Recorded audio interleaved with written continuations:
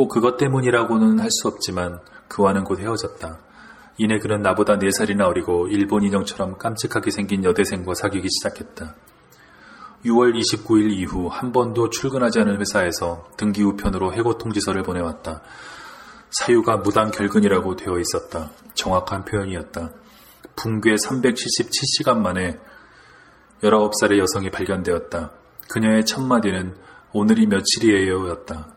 1995년 6월 29일 발생한 삼풍백화점 붕괴 사고의 사상자 수는 실종자 30명을 포함하여 사망자 501명, 부상자 938명으로 최종 집계되었다.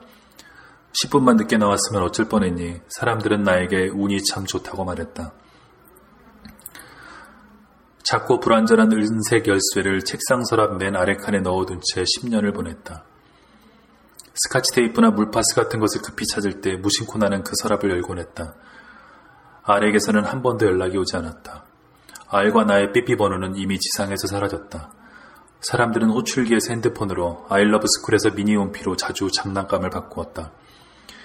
이 글을 쓰기 시작하면서 나는 싸이월드의 사람 찾기 기능으로 R의 미니홈피를 찾아보았다.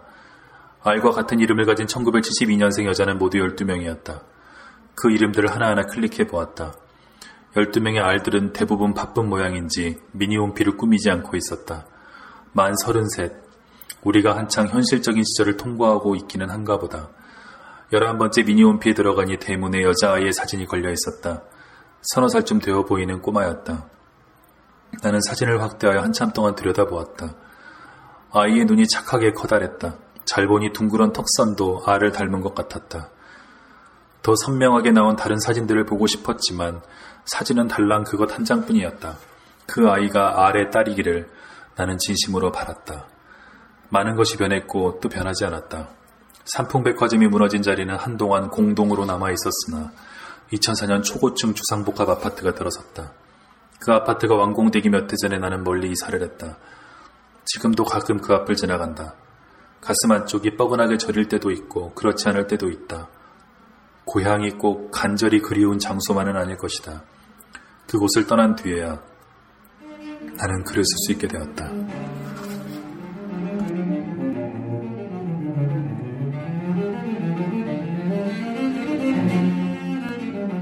잘 들으셨습니까? 저도 읽다가 이 감정이 이렇게 울컥해서 몇 번이 멈추고 다시 읽어야만 했습니다. 이 뒷부분 아주 감동적이죠? 네, 제가 좀 전에 읽은 부분에 그런 얘기가 나오죠. 어떤 신문사에 그 칼럼 얘기가 나옵니다. 여성 명사가 기고한 칼럼인데, 대한민국이 사치와 향락에 물드는 것을 경계하는 하늘 뜻이다. 일지도 모른다. 삼풍백화점 붕괴 사고는 이렇게 얘기하고, 이 화자가 그것에 항의하기 위해서 전화를 거는 장면이 나오는데요. 네, 이것이 정희연 씨의 자전소설이니까 어쩌면 정희연 씨가 이것을 했을 수도 있고 어느 정도 소설적 가공일 수도 있겠습니다만, 이 대목을 읽으면서 그런 생각이 들었어요. 소설은 이래서 존재해야 하는구나. 세상이 칼럼이라든가 에세이로만 존재한다면, 세상의 모든 글이 그런 것이라면 우리 삶이라는 것은 얼마나 끔찍한 것일까, 이런 생각이 들었어요. 누군가를 질타하거나 비아냥거리거나 공격하거나 이런 것들이요. 이런 글들이 세상에 많습니다. 그에 비하면 소설은 그렇게 널리 읽히지도 않고요. 어딘가에 숨어있죠. 하지만 오직 소설만이 이런 글을 쓸 수 있습니다. 그때 잠깐 만나서 별 인연도 아니에요. 칼국수를 한번 먹었고 그 친구 집에 가서 커피를 얻어 마셨고, 그리고 하루 그 알바를 했던 것이죠. 그러나 그 기억은 서로에게 좀 불편한 기억으로 남아있을 겁니다. 그 친구는 그 친구대로 자기의 어떤 생활의 속살을 들켜버린 느낌이었을 것이고요. 이 화자는 화자대로 미안했을 것이고, 그래서 그 둘은 아마 그 뒤로는 연락을 안 했을 겁니다. 그냥 이렇게 묻혀버렸을 어떤 사건이 소설을 통해서 다시 살아났습니다. 그래서 어쩌면 이렇게 생각할 수도 있을 거예요. 정희연 씨는 어쩌면 이 얘기를 쓰기 위해서 소설가가 됐을지도 모르겠다라는 생각이 들어요. 꼭 이게 그 얘기는 아닐 수 있겠지만 정희연 씨가 겪었을 어떤 일들이 있겠죠. 그것을 소설로밖에는 표현할 수 없다는 것, 이것을 깨닫는 순간 우리는 모두 소설가가 되는 거라고 저는 생각을 합니다. 자, 이 소설은 삼풍백화점이라는 어떤 초유의 끔찍한 사건, 게다가 이 사건이 강남에서 일어났다는 것도 여러 가지 우리를 복잡하게 만드는데요.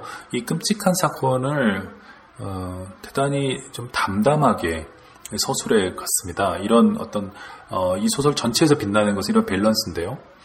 엄청난 사건과 사회적인 사건이죠. 그런데 소설이라는 것은 미약한 것입니다. 아주 작고 아주 낮은 목소리죠. 이것을 표현할 때 어떤 밸런스를 가져가야 하는가를 잘 보여주고 있고, 또 이런 거대한 사회 정치적인 사건과 개인의 삶, 자전이라는 것 사이의 밸런스, 이것도 사실은 작가로서 쉽게 컨트롤하기 어려운 어떤 균형이 아닌가 생각이 됩니다. 이 소설을 제가 읽은 지 벌써 몇 년이 됐고, 오늘 팟캐스트를 하면서 다시 한번 읽어보게 됐는데요.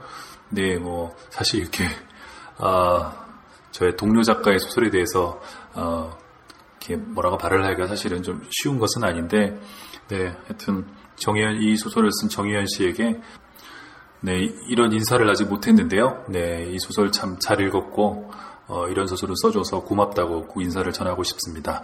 자, 오늘 이렇게 해서 정희연 씨의 소설집 오늘의 거짓말에 들어있는 소설 삼풍백화점을 가지고 책 읽는 시간 팟캐스트 20번째 에피소드를 진행해봤습니다.